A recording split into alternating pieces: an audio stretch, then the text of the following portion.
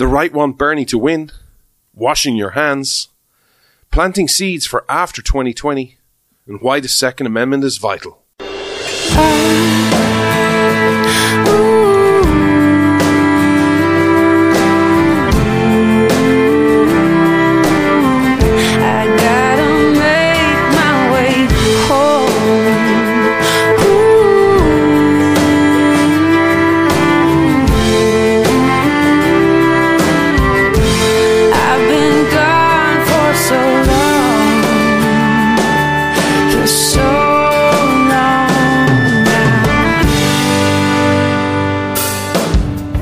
This Irish man stands with America.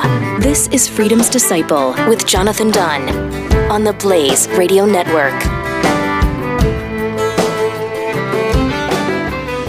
Hello, America. Thank you so much for tuning in today. This, of course, is the show where you come for the accent, the Frenchy French accent, and you stay for the principles. And today, wow, we have a lot to discuss because is it possible? I want to just start off the show with a question. Is it possible y'all can have 1 week in your country where just there's nothing to talk about? Because there's so much going on and things have changed in your country so much in the last week. It is incredible. And today I want to kind of break one of my unwritten rules in that I want to talk about a lot of politics. And a lot of politics that's going on in your country right now. But I don't want to do this in the sense of, hey, I'm going to tell you how to vote or what to think. I want to look at what's happening in your politics right now and try and remind you of history and of principles, because that's my job. You know, one of the most frustrating things for me as an outsider, and this is not just an American problem, this is an Irish problem, an English problem, a worldwide problem, is so many people today seem to have forgotten history. You know, we live in this world of instant gratification where it's like, boom, I want it. Click your fingers, boom, I want it. And if it involves even 2 seconds of thought, we don't do it. It's we want it now. And it seems to me that so many people think history literally starts today. That things haven't happened before us. And I want to use a thing that happened last weekend and the weekend before is a prime example, just to remind you of this. And I want to talk to you about both left and right. The first one is about my friends on the right. Last Sunday, or Saturday, Donald Trump spoke at CPAC. And Donald Trump, if you've watched of any of Donald Trump's speech, you know, he's not the type of person, whether you like him or hate him or think this is great or bad, but factually, he's not the type of person to get up and just read a teleprompter word for word. He does go off the cuff a bit. And I don't know whether this part was off the cuff or not, but he asked a question. He surveyed the audience at CPAC. You know, who did they want to see him run against in 2020? Joe Biden or Bernie Sanders? By the reaction, the overwhelming favorite was Bernie Sanders they wanted him to run against. The weekend prior was the South Carolina primary, and there were Republicans there who were openly going, we're voting for Bernie Sanders just to annoy the left, but also because we want this debate. Now let's ask ourselves a question, shall we? First off, just a simple principle question on voting in another person's primary. Is that a good thing? Is that a principled position for the right to hold? Is that something we can be proud of? Is that something that is not just a political game? Is that some principle we can talk about? Is that something we should be proud of?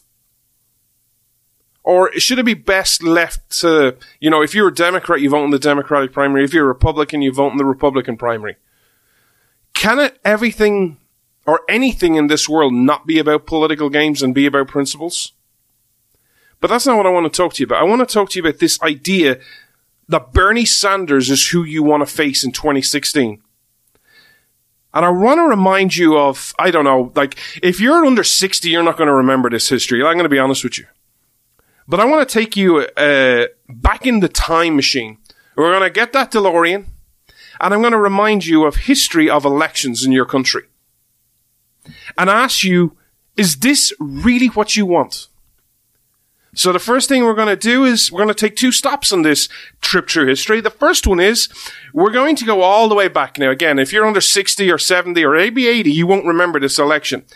But the first stop we're going to do is we're going to get into our DeLorean. We're going to get on to Doc and say, Doc, I want you to type in November 2016. Again, if you're under 60 or 70, you won't remember this election. But I want you to go all the way back, all the way back to November 2016.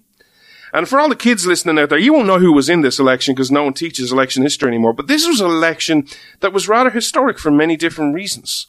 But this was an election between a person called Donald Trump and a person called Hillary Clinton. And again, you won't know who Hillary Clinton was because she's utterly forgettable. Because, history has, remembers winners and losers, and Hillary Clinton was just, utterly forgettable. But in this election, Donald Trump won in 2016 and became president. Now, up in the lead up into that election, it wasn't always so that Donald Trump was going to win the election. There were a lot of polls. And I know my friends on the right today don't like polls. They're like, oh, all these polls were unreliable. If you actually look at the numbers of the polls are pretty accurate in 2016. Did I just say that? Yes, I said that. Factually, the polls are pretty accurate in 2016. If you had been a popular vote person, Hillary Clinton would have won, and therefore, then the polls would have been accurate. But you don't do elections by popular vote. You do things by the Electoral College. Hence why the polls numbers were right or close within the margin of error, and the election result was different. But in that election, there were many things that happened. There were many different issues. Hillary Clinton, Donald Trump. Donald Trump's a businessman. Can he be good? Can he be a president? There was all these accusations made. Hillary Clinton had issues from her primary opponent, Bernie Sanders. She was seen as, corrupt, dirty, sleazy, not honest, unprincipled. The Clinton machine has changed from the late 1990s when Bill Clinton was president. And that election was looking like Hillary Clinton was going to win all the way till about 2 weeks before the election. And then America had an election surprise. Because on 2 weeks, the Friday 2 weeks before the election, the FBI announced a bombshell. And that bombshell was they were going to look into and investigate Hillary Clinton's emails. Now, is this the reason Donald Trump won the election? Nope. But we can debate and discuss, if you want, the impact of this, of whether it actually changed the result of the election. Would Donald Trump have won anyway? Possibly. Maybe. We don't know. Was Donald Trump going to win whether this investigation came out or not? Would he have won, beaten her because of the policies or the principles? Who knows? But I think it's easy to say, and I don't think you can argue against this, that had some type of impact. Because even if you listen to Hillary Clinton, and God knows she has plenty of excuses why she lost that election, you ask her, and chances are she's pretty good, she'll come up with a new excuse. There were a lot of people in that Democratic primary who voted for Bernie Sanders who were not exactly thrilled about voting for Hillary Clinton in the general election. And I would ask you, do you think there's a good chance, 10,000, 20,000, 100,000 people who were Bernie Sanders hardcore supporters who looked at Hillary Clinton and went, I'll hold my nose for her just because, hey, I don't want Donald Trump? And then this announcement came out and they went, you know what? I can never vote for Donald Trump, but I just going to skip this election. This had an impact. I don't see how you can argue the size of it or discuss the size of it. But I think it's clear to all it had an impact. That's stop one. Now let us get back into that DeLorean and get Doc Brown to put in another date. And again, if you were 60 or 70 for 2016, my God, you must have been 100 for the next election stop. Because it's so long ago. It's a lifetime in politics. And I want you to get to Doc Brown and I want you to go into November 2012. And again, for you kids, because you don't know history, that election was between one President Barack Obama and everyone's favorite senator of the day, Mitt Romney. Well, what happened in that election? Well, actually, two things happened in that election that were rather significant, and I want to talk to you about both. The first was 2 weeks again. 2 weeks seems to be a common theme. 2 weeks before the 2012 election, something happened. Something actually really tragic happened in America. It was Superstorm Sandy.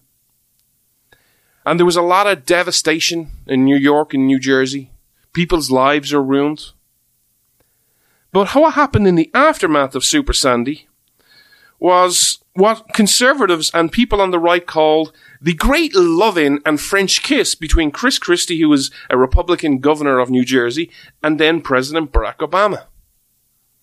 He basically gave him this big bear hug and pretty much offered a lot of praise about Barack Obama. There were people on the right who said at the time, you basically screwed Mitt Romney. You cost him this election. Now again, was Barack Obama going to win anyway? Who knows? Maybe, maybe not. Could Mitt Romney have won? Sure. Did this help? I don't think it helped. Did it hurt? Again, that's up for your opinion. That's first stop on this election. The second stop happened about 4 weeks prior, on the debate stage. And there was a moderator of the day, and, she was the first female moderator there, and her name was Candy Crowley. And she inserted herself incorrectly into the debate. There was an exchange on foreign policy between Mitt Romney and Barack Obama. And Mitt Romney had Barack Obama on the ropes. Because back then there was an act of terror, one of the most egregious acts, which happened on one of America's most solemn days. It was the attacks at Benghazi on September 11th. And it took the Obama administration 14 full days to utter the words, an act of terrorism. And Barack Obama said, no, we didn't. We did it the next day in the Rose Garden. Mitt Romney said, can we have that on the record? I want that on the record, just to be sure. And then he said, I can't believe this. It took you 14 days to utter those words. And Candy Crowley cut across him, where all the people for Watch to go, actually, Senator, he did say that the day after. Now, they corrected themselves after the debate. But if you know anything about politics, you understand this, that most people watch the debate. They don't watch the afterwards. It's like all these news sites who run these articles, and then all of a sudden they issue a correction afterwards. Guess what? The amount of people who see the correction compared to the actual article originally is minuscule. They do this for a reason. That had a major impact on that debate, and a pretty significant, I would argue, impact on the American people in voting for Barack Obama. Now, would these results have been any different? Again, that's for political sciences, and for you guys, if you want to discuss this and say, did it have an impact? Would it sway the election either way? I bring these up not to talk about 2016 and not to talk about 2012, but to talk about 2020. Look, there are many reasons I don't like any of the politicians running. If you understand where I come from, in a believer of the Constitution, believer in free markets, a believer in that George Washington morals and standards are what made America exceptional, and that I believe we all need to follow those, it's pretty clear those set of principles are not on display in the right or the left today. There is no humility, there is no quietness, there is no meekness, there is no principles, there is no great love for the Constitution in either party. Sorry, that's actually wrong. Let me fact check myself. There's great love to speak of the Constitution when it suits both left and right. But when it comes to actually following the Constitution, when it comes to government, in any sector, whether it's Congress, whether it's the House, whether it's the Senate, whether it's the presidency, whether it's the Supreme Court, nah. When you understand free market economics, whether you like me or not, that's who I am. I don't have any great love for any of these politicians. But also, it's not my job to love politicians. My job is to remind you of history. But you can say things about Donald Trump, good or bad. You can even say things about Joe Biden, good or bad. Michael Bloomberg, good or bad. I'm not here to fact check you. I'm just saying this is what you can do. But Bernie Sanders is a totally different fish. He's a different cat. This guy's a revolutionary. Is that something you're willing to risk? Is that something you're willing to risk in your elections? That you think just because he's easy for Trump to beat, in your opinion, that you're totally outruling that there's no 2-week election surprise. There's no bombshell. In 2019, I would still disagree, and I would still highlight these two issues. The 2012 and the 2016 election. I would still say be very careful. In 2019, you might get away with it because things were, relatively quiet apart from the fake scandals that the media wanted to talk about. Brett Kavanaugh and his drinking and his groping and, whatever else. What other issues we talked about? Donald Trump's tweeting. But we're now in March 2020. And you have situations where there is this virus, and we're going to talk about in the next segment, the coronavirus, which is going to have a major impact on the world. Whether you actually are afraid for your life, that you think you might die, that you might catch this disease or not, is irrelevant. This is going to have an impact on society, on the pure economics, where people are no longer traveling. And if people are no longer traveling, it's going to hurt tourism. Because what? Hotels are not going to be slept in. Restaurants are not going to be ate in. Pubs are not going to be drinking. Activities are not going to be done. That affects the local economy. That affects those businesses. The frightening thing about the economics of this is we are now at the start of March. Every business, whether you're big or small, with the exception of one or two, whether you're printing these masks or something, the vast majority of businesses in America, in Ireland, in England, in Europe, in Australia, in Asia, are literally thinking this year is a dead year. Just survive. This is March.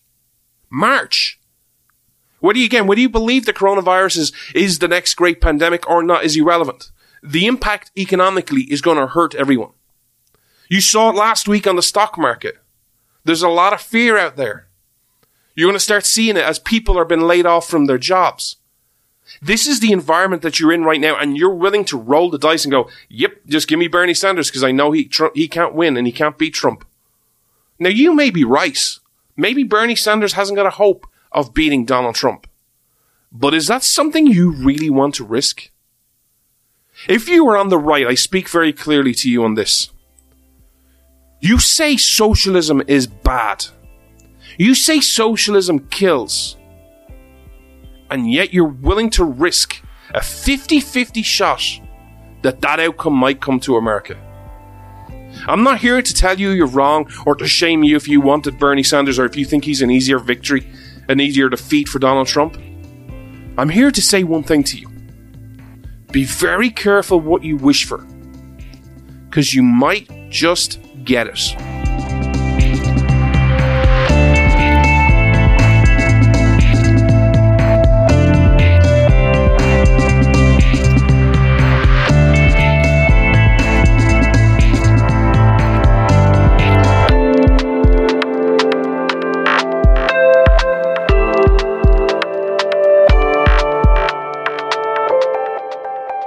We release a new show every Saturday at 12 noon Eastern. If you want to go to theblaze.com/podcast, check us out there. Subscribe on your favorite platform. There's direct links there. Also, if you happen to listen on Apple iTunes, please leave us a rating. Or not a rating, the rating system's gone. Just a review. It helps new people find us. And also, while you're there at The Blaze on the podcast section, check out other shows. There's a lot of other talented hosts. Whether you like them or not, there's a lot of different opinions on The Blaze, and you can choose who you listen to. I want to talk to you about our world for a minute, because I want to talk to you about the coronavirus. And again, I want to talk to you about history. One of the things that amazes me about our world right now is we are constantly advancing. Look at the things that we do today that we take for granted that 10 years ago, 5 years ago, would have been outrageous, would have been like crazy talk. We would look at those people as kind of going, hey, you're a flat earther. All those people. Look how much we've advanced. Look at all the technology we have. Part of the amazing thing is, and I shared some of these stories over the last couple of months with you, people going to space, people finding the cure for cancer, all this research, all these innovations. It's incredible.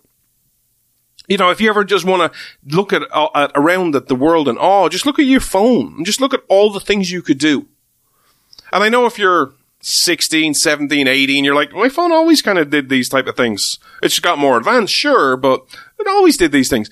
Back in the day, when our telephone, when you said, hey, I'm on the phone, it didn't mean a mobile. It meant the one phone that you had in the house. Generally in a general living area that anyone could hear your call. It's amazing how much we've advanced. Yet in some ways, it's also, as inspiring as it is how much we've advanced, it's also scary in the fact of how little we have advanced. Sure, we can advance technology-wise and innovation-wise, but as people, do we really advance? I want to share some history with you, because I can see a lot of bad things on the horizon. And they're only bad in the sense of, if we don't know history, and if we don't know the signs, we won't be able to identify them. But I want to share some history with you, and this is actually genuinely a long time ago. This is even before I was born. And this is from a part of the world, sadly, I know oh too well. With a problem I know oh too well. And it's Europe. And between 1348, geez, I nearly said 1948, 1348 and 1351, Europe had a major issue. In fact, it had one major issue that led to several other issues. That issue was what we call the Black Plague. A lot of people died from the Black Plague. And this led to a problem in society. One problem was a lot of people were dying, and as you can see with the coronavirus, the panic it caused. Now imagine that in 1348 and the impact that would have in small communities. People not being able to work, people dying. The impact on farming, on agriculture, on food, on soldiers. But secondly, it caused another problem. And that problem was, it highlighted once again something that the world has never learned. This plague made the Jews a scapegoat. Because back then, a lot of people who died in Europe were not Jewish. And because this world, if there is a rhyme in the history of this world, there's certain things that reoccur over and over and over again. Government been bad. Government killing people. Government telling people what to do. And government I use very loosely. It can be a democratic government. It can be a tyrannical government, or it could be a monarch. But they rhyme through history. You also see a history of man beating up other man. And just because we live in 2020, we have to be very clear what we say. When I say man beating up man, I mean man as humans. I don't mean man and not women. Men have done horrific things. Men have done horrific things to men, and men have done horrific things to women. But we also have a common theme in this world where we make scapegoats of the Jews because it's all the Jews' fault. It's all the Jews' fault. What's the problem? Oh, that's the Jews' fault. It seems to be in some circles, it's kind of like me. I'm always like, should the government, you don't need to finish that sentence. Nope. The other people, it's like, hey, we have a problem. That's the Jews. The Jews. They own the media. They own Hollywood. They own the banks. The greedy, filthy Jew. Well, they were made the scapegoats, and they were targeted, and businesses were burnt. Businesses were rioted, and Jews were killed. Why? Because they didn't get sick. Now again, because this might shock you, the history books of 1348 to 1351 are not exactly, I don't know how to say this, up to date, and, we don't have first-hand knowledge of what happened. But one of the historical reasons that the Jews didn't get sick was because they have certain rituals. They have certain rituals, and I'm going to butcher these words, and I'm going to talk to you about some of those rituals. Because there was two of them. One of them is Netilat Yadayim. Again, I've butchered it. I apologize. I should not learn to speak English. Actually, I should learn to speak English. It would be an improvement on what I speak at the minute. And what this ritual is, it's basically washing your hands before you eat and how you wash them. The second ritual they had was Koamertz, which is our version or a modern day version of spring cleaning. One of the things the Jews had a ritual of is washing your hands before you eat. You see many examples of this in the Bible. Yeah, and whether you believe in the Bible, whether you're a Christian or a Jew, you see the examples of this. Washing your hands is so incredibly important. But also one of the reasons they didn't get sick was because they spring cleaned. Because this is a maths equation. I'm going to break this down in mathematical terms for you. This is very scientific, because I'll try and keep up. When you spring clean, it means you have less dirt in your house. Got me? With me so far? This is amazing. I actually copied this from a website, by the way. I found this hilarious, this explanation rather funny, and rather like, this, you have to explain this, but apparently you do. When you do spring cleaning, means you have less dirt. Less dirt equals less rats. Again, it's 1348. Less rats equals less rat fleas. Less rat fleas equals less bacteria, which equals to less sickness. We have advanced so much in our world. Yet today in 2020, we are still been telling people how to wash our hands correctly. And how to remind people that when you're in a restroom and you're doing things, and I'll say this in the most politically correct way I can, whether you do a number 1 or a number 2, or you do none, you wash your hands. As someone who is a male and who only ever goes into the male toilets, it would be, I don't know whether this would shock many people, but it sure shocks me as I'm in the toilet and I watch people do number 1 or come out from this cubicle of number 2 and then proceed just to walk right out the door. I've seen people who work in centres who literally go do their business and then leave. It's 2020. We have all this advancements. We have all this technology. Yet we still need to teach people how to wash our hands. Surely this is something we learn as, I don't know, what, a 1-year-old, a 6-month-old, a 2-year-old, 3-year-old? Hey, before you eat, wash your hands. Hey, before you shake someone's hand, wash your hands. Hey, before you put your face to your eye, make sure your hands are clean so you're not like, oh, there's a lump of mud on my hand there. Oh, that's a lot. Oh, my hands are filthy. Oh my God, I'm just going to rub my eye. It's 2020, gang. We still have to remind us. One of the signs, and I don't know whether you guys have it in America, but we sure have it over here, is when you go into a restroom of a staff restroom, it's, staff, please wash your hands before you go back to work. It's a health and safety notice. Surely this is obvious. Surely this is, file this under the, but it's 2020. We have to do it. There's another leaflet over here because of this coronavirus. It's called Cover Your Mouth Before You Sneeze, or When You Sneeze, or When You Cough. Again, surely this is stating the obvious.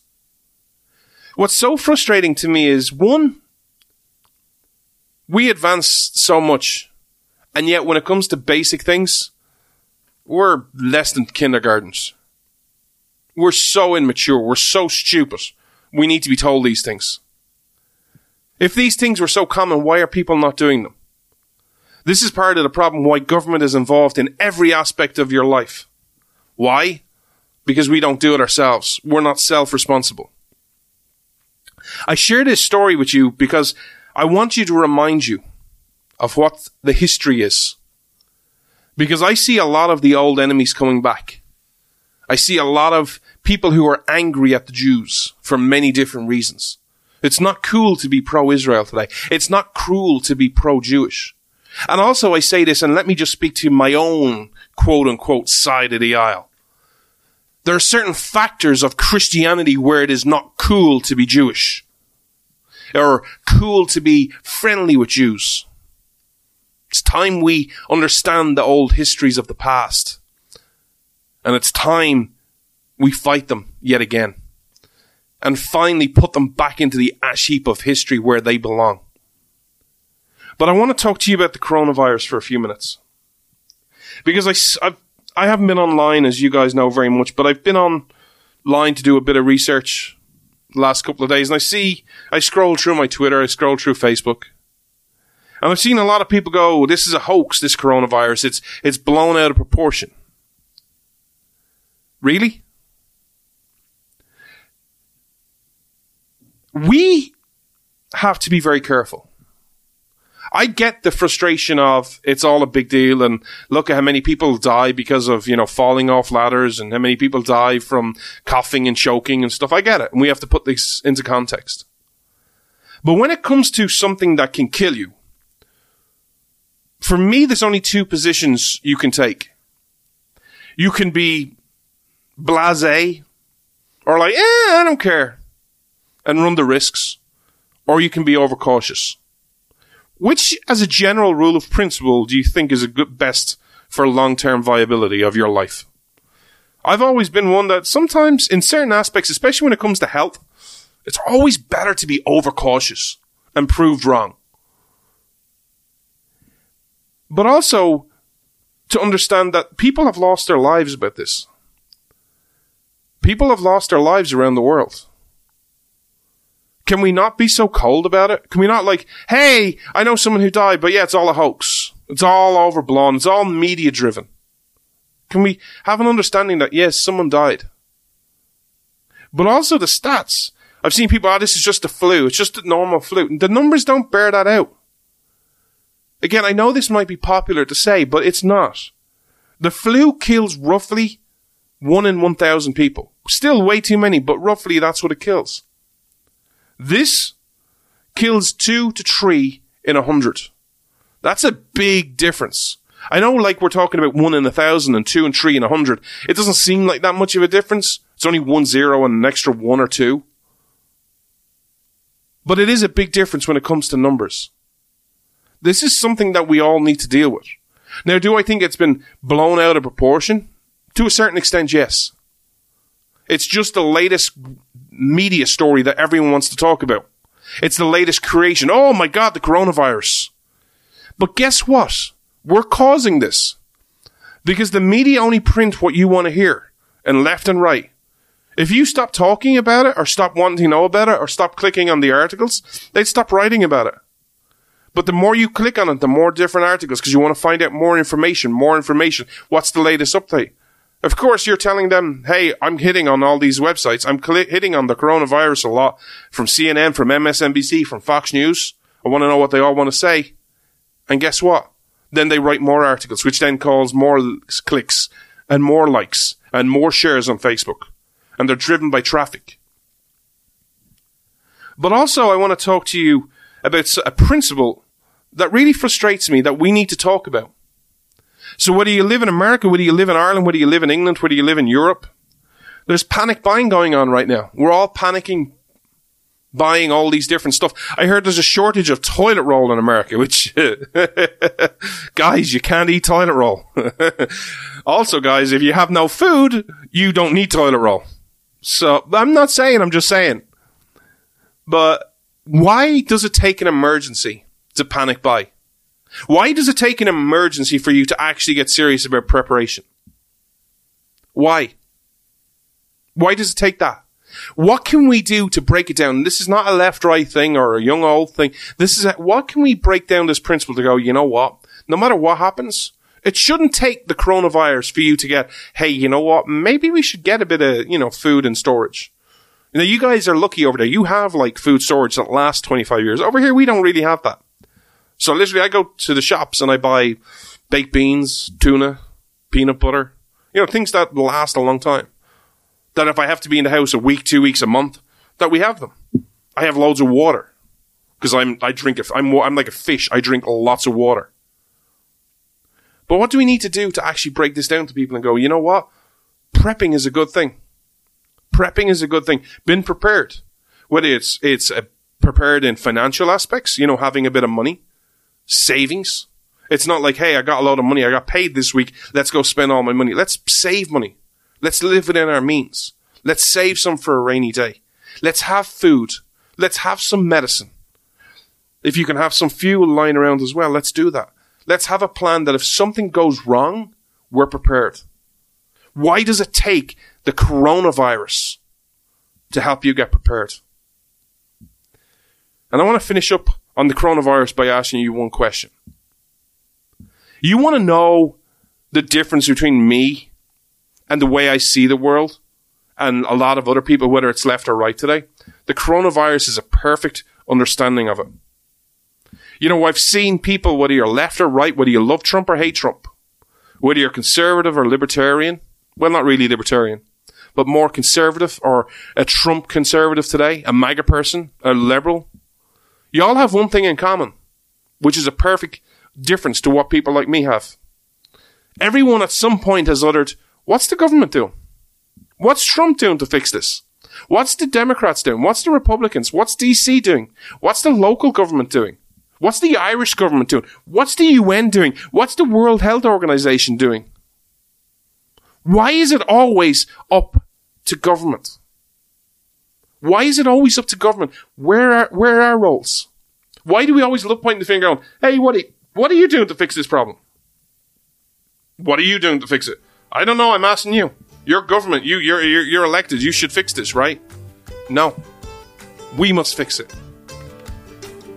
We must fix it. And we must break things down and start sharing it with our fellow man, our fellow brothers and sisters. Whether they love us or hate us, whether they agree with us or disagree with us.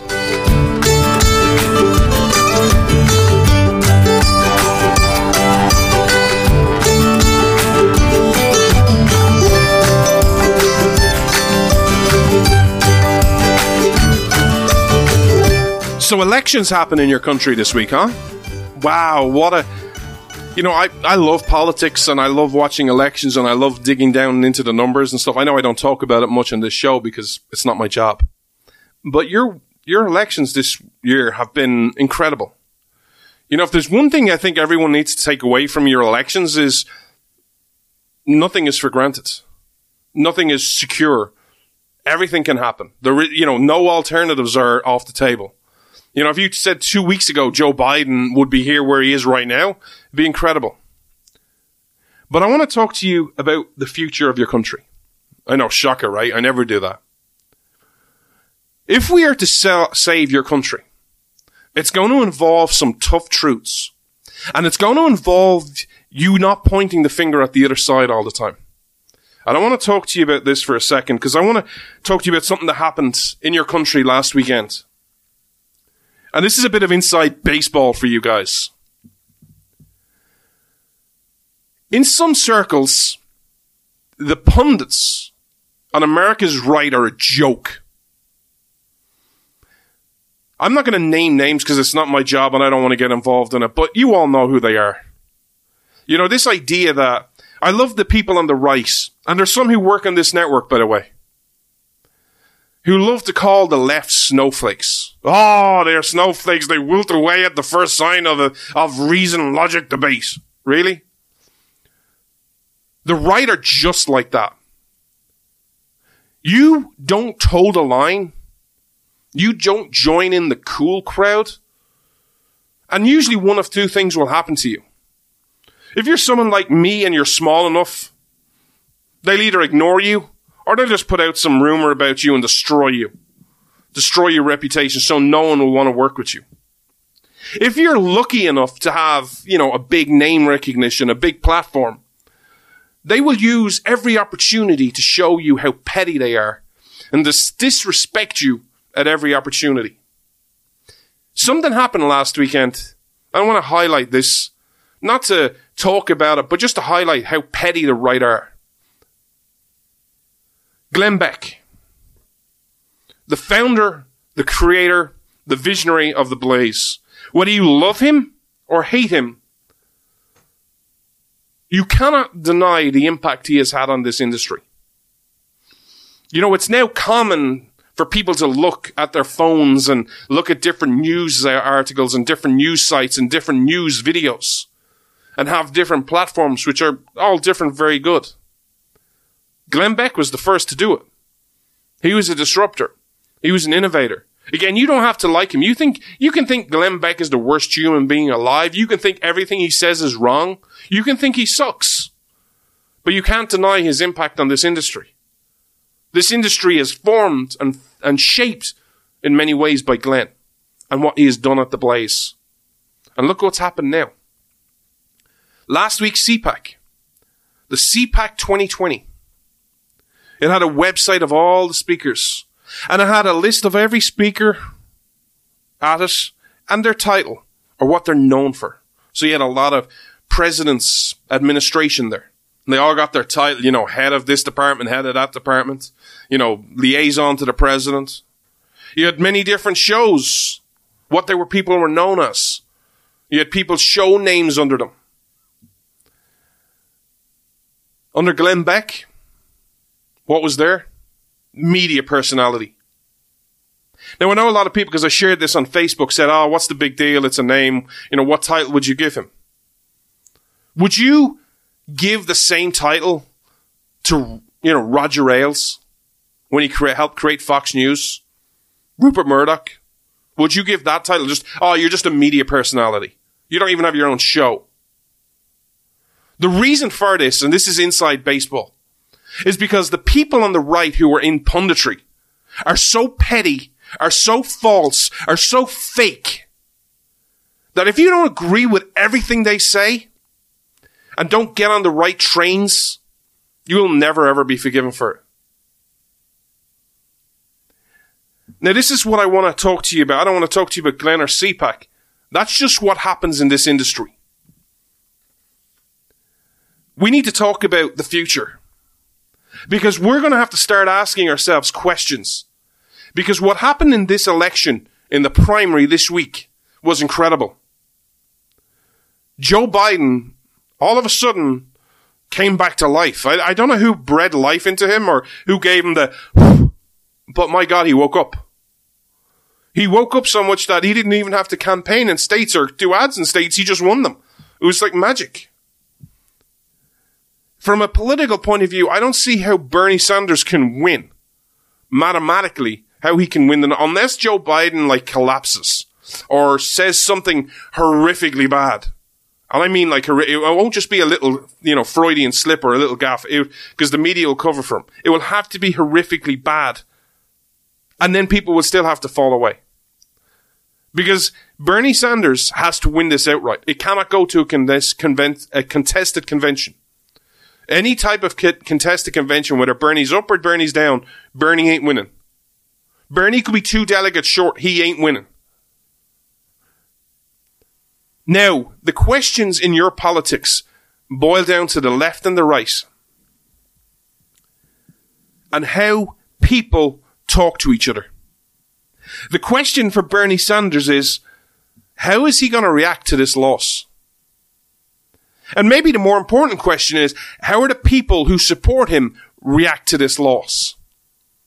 Because if you watch the Project Veritas videos out there, there's videos of them going, we're, burn it down. We're going to, should basically pull out journalists and shoot them on the streets. There's a lot of this type of language out there. How are they going to react? If they feel he's been screwed, what's going to happen? Also, Bernie Sanders, this is incredible. He is 79 in September. I know in American politics, and Joe Biden is the proof of this because of what happened this week, you should never say never, but I don't see how there's any chance in hell Bernie Sanders runs at 83. He's 79 now. There is no long game for Bernie Sanders on the laws of averages. What does he do? The idea of him never ever really getting power, how will that settle in his soul? Will he become even more radical? But also, we need to understand what happens next. But I'll come back to that point in a second. To my friends on the right, it's wake-up time. And when I say this, I don't say this as a slam or an insult or any other way this will be taken. I mean this just purely from a factual point of view. Donald Trump's term at the top of your politics is nearly over. What do I think he's going to lose in 2020? No. It's too early to talk about 2020, the general election. But even if he wins in 2020, he's a lame duck president. It might take a year, it might take 2 years. The minute he's re-elected, Donald Trump is gone. Yeah, you can support him. Yeah, you can like him. Yeah, you can love him. Yeah, you can shout MAGA, baby. But you need to start thinking, what's next? Who's next in 2024? You vote right because of Donald Trump not being able to run again and left with Bernie Sanders. Have a chance and have an opportunity to start thinking and reflecting on what is really important to you. What is really important to you? And as we've spoken about on the past on this show, what seeds do you want to start planting? Because it's not possible to get to 2022 and 2023 and then start going, oh, wait, we've a primary election in 2024. Next year, what do we need to do? If you're concerned about the country right now, whether you're left or right, top or bottom, black or white, gay or straight, now is the time to start thinking about the future. Now is the time to go, hey, what seeds do we want to plant? Which is what I want to talk to you about on the right. It's time to ask yourself, what seeds do you want to plant?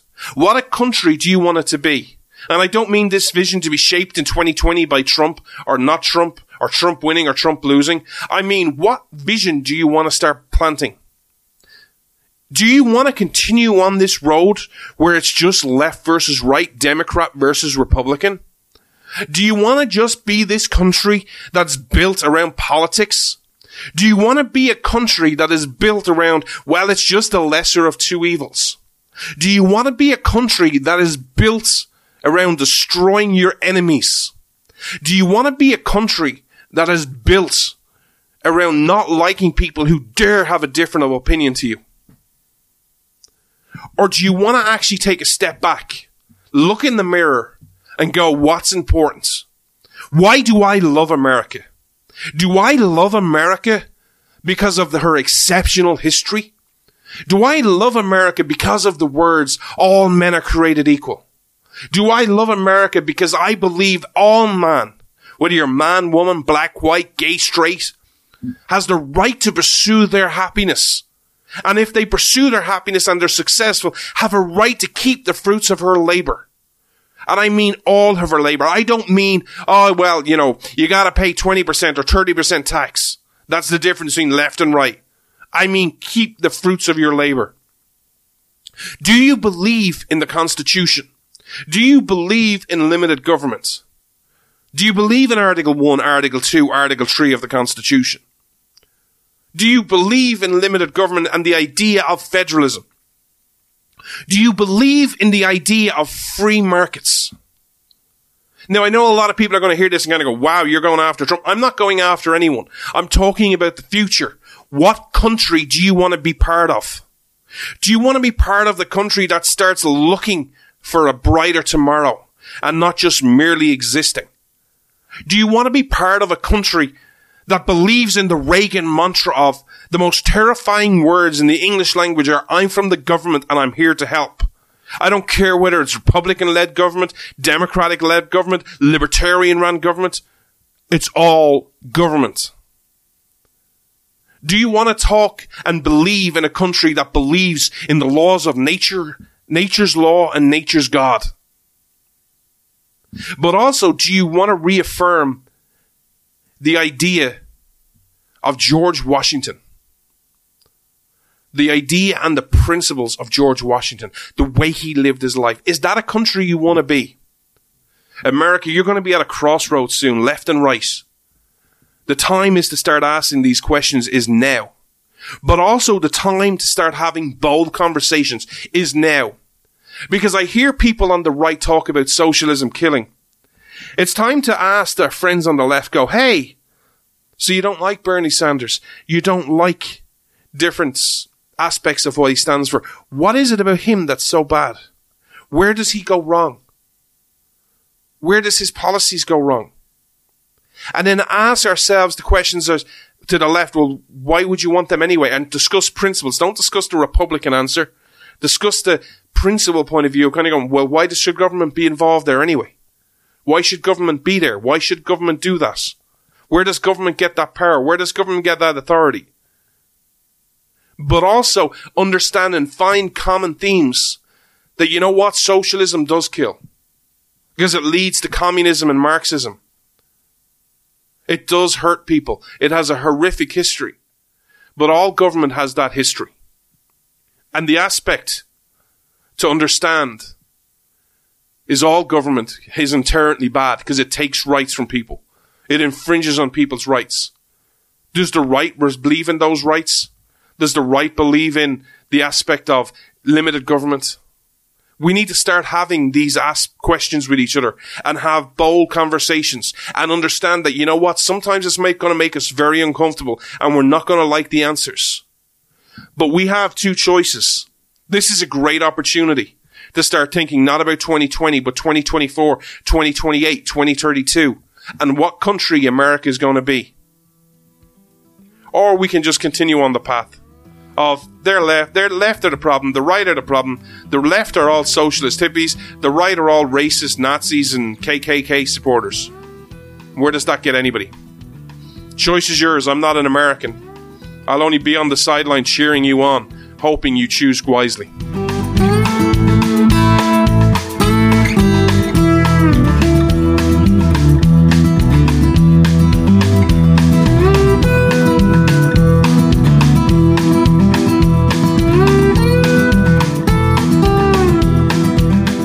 I want to finish up today's show by sharing a story with you. And this is actually based on what happened in real life. I want you to think it's a Monday evening. It's about 10 p.m. You're at home with your daughter. And it's a typical Monday. You've just finished the first day, because Monday's always the fun day in work. I don't know if you all know that. You're tired, you're wishing, oh man, it's only Monday night. I wish it was Friday night. You're probably thinking about maybe what you're going to do this weekend, catch up with some friends, go to the movie. Can't believe they've cancelled James Bond till November. I'm bummed about that. But I know why they did it. But you're sitting there thinking about what you're going to do. Maybe it's March, you're starting to think about, summer vacation, baby. Where are we going to go? And your daughter's in bed, upstairs. You think she's asleep, but she's not. Let's be honest, it's only 10 o'clock. It's too early to go to sleep, Dad. It's the way it is. I don't want to go to sleep. And it's always funny. You never want to go to sleep, but then when it comes to alarm bell next morning, it's like, oh, I don't want to get up. I want to sleep. Why couldn't you have done that last night? At 10 o'clock when I wanted you to go to sleep, this is when you sleep. But you're at home and you're just watching a bit of telly. And then all of a sudden, you hear this thumping noise. And it's banging. And it sounds really close to you.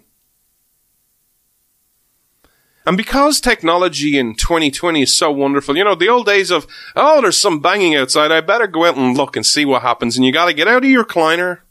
You got to get out of the recliner. Oh. And then you got to go to the front door and you got to open the front door and you got to go, hey, what's going on out here? Because we live in 2020, you have cameras outside your house for protection. And instead of getting out of the recliner, you literally have that horrifically hard job of literally moving your right hand, or your left hand if you're left-handed. Your right hand going to the table and picking up your mobile phone. And, again, because it's 2020, we have all this technology. You don't have to put in a password or say anything. You literally just put your thumbprint on the phone. It opens up. And you click on the app that has security camera. And you go, hey, what the hell's going on outside? And you have this thumping. Bang, bang, bang, bang, bang, bang, bang. What's going on? And you switch on your camera. And you see 4 men in ski masks outside your door. All wearing camo, armed with machetes. And they're trying to break in. Because of these noises, this banging, this thumping, your daughter has now come downstairs.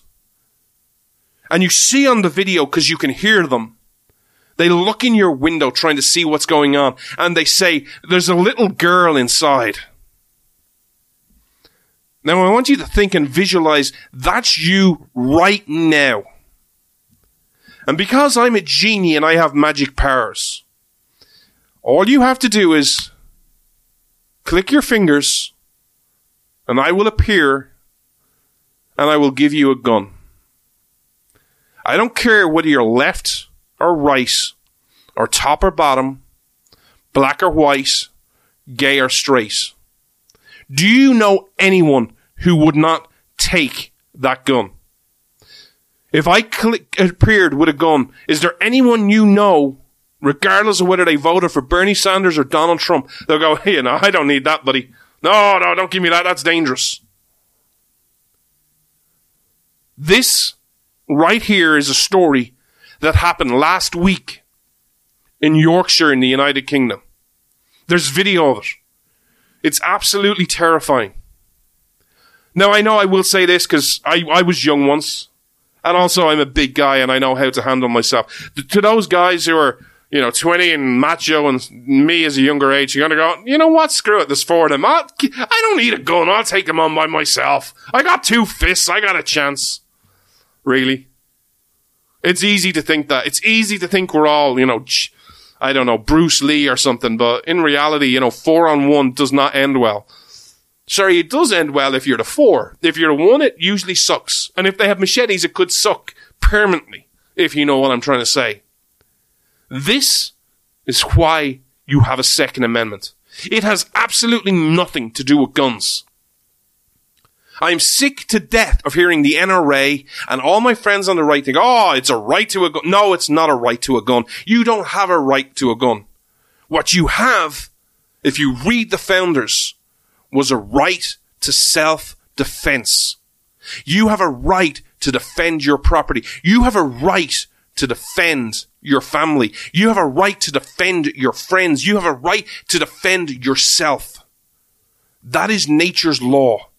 That is applicable whether you believe in guns, whether you believe in knives, whether you believe in crossbows, or if we live in a world where Star Trek and Star Wars becomes true and becomes a documentary.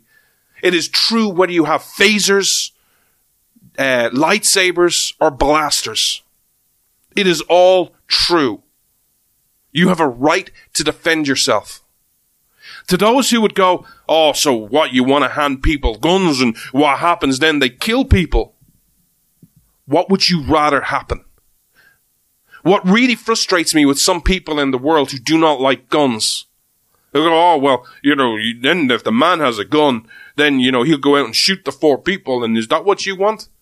No. I want him to have a right to defend himself. If there's guns, they mightn't break in. He'd be at least, if they break in, be able to defend his daughter. But would you rather that he had no gun? Would you rather that we don't believe all men are created equal? That one man has a right to say, you can't own that. In your house, you cannot own this gun.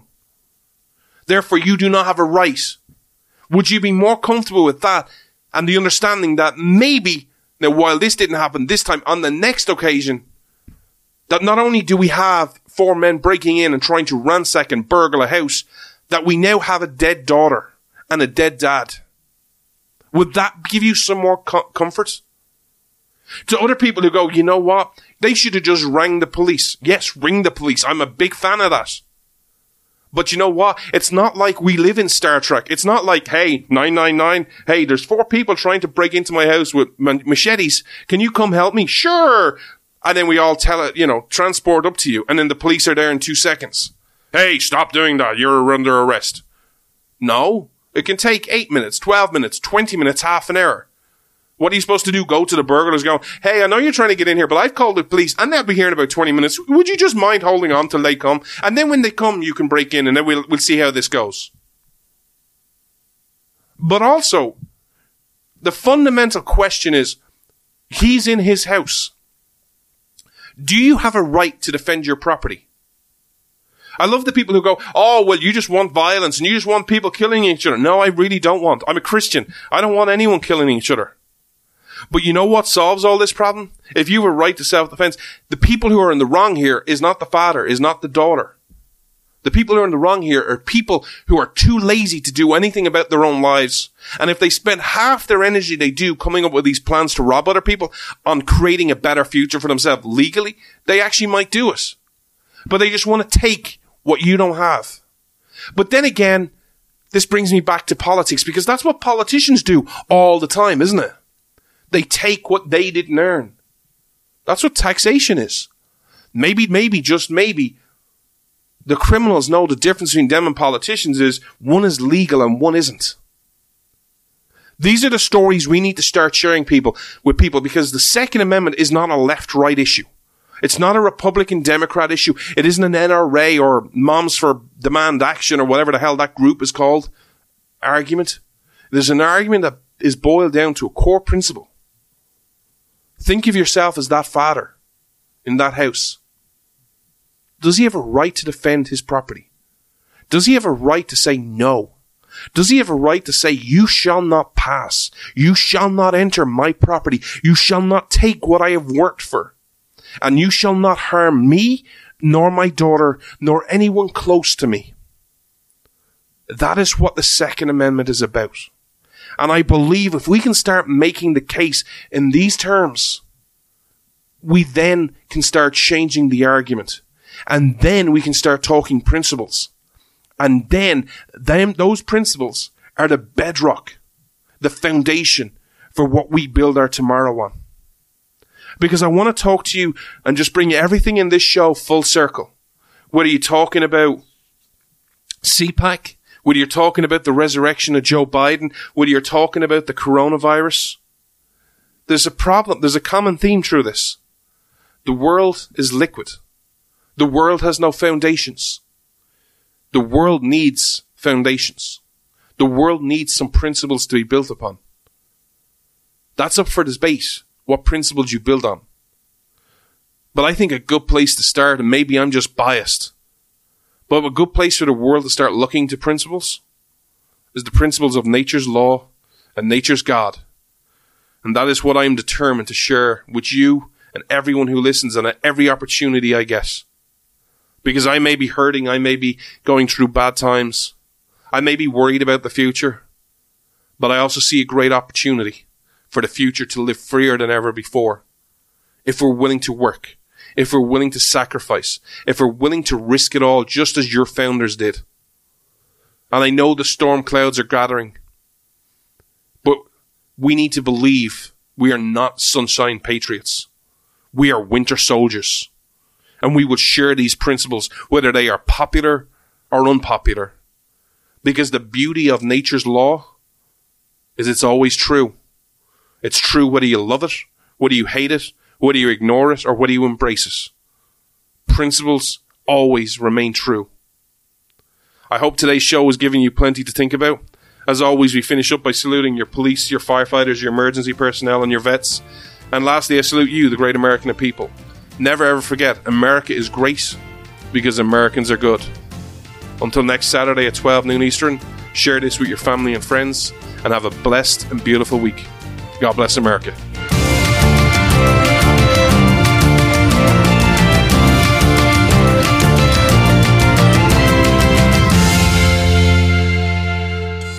Freedom versus freebies. This is Freedom's Disciple with Jonathan Dunn on the Blaze Radio Network.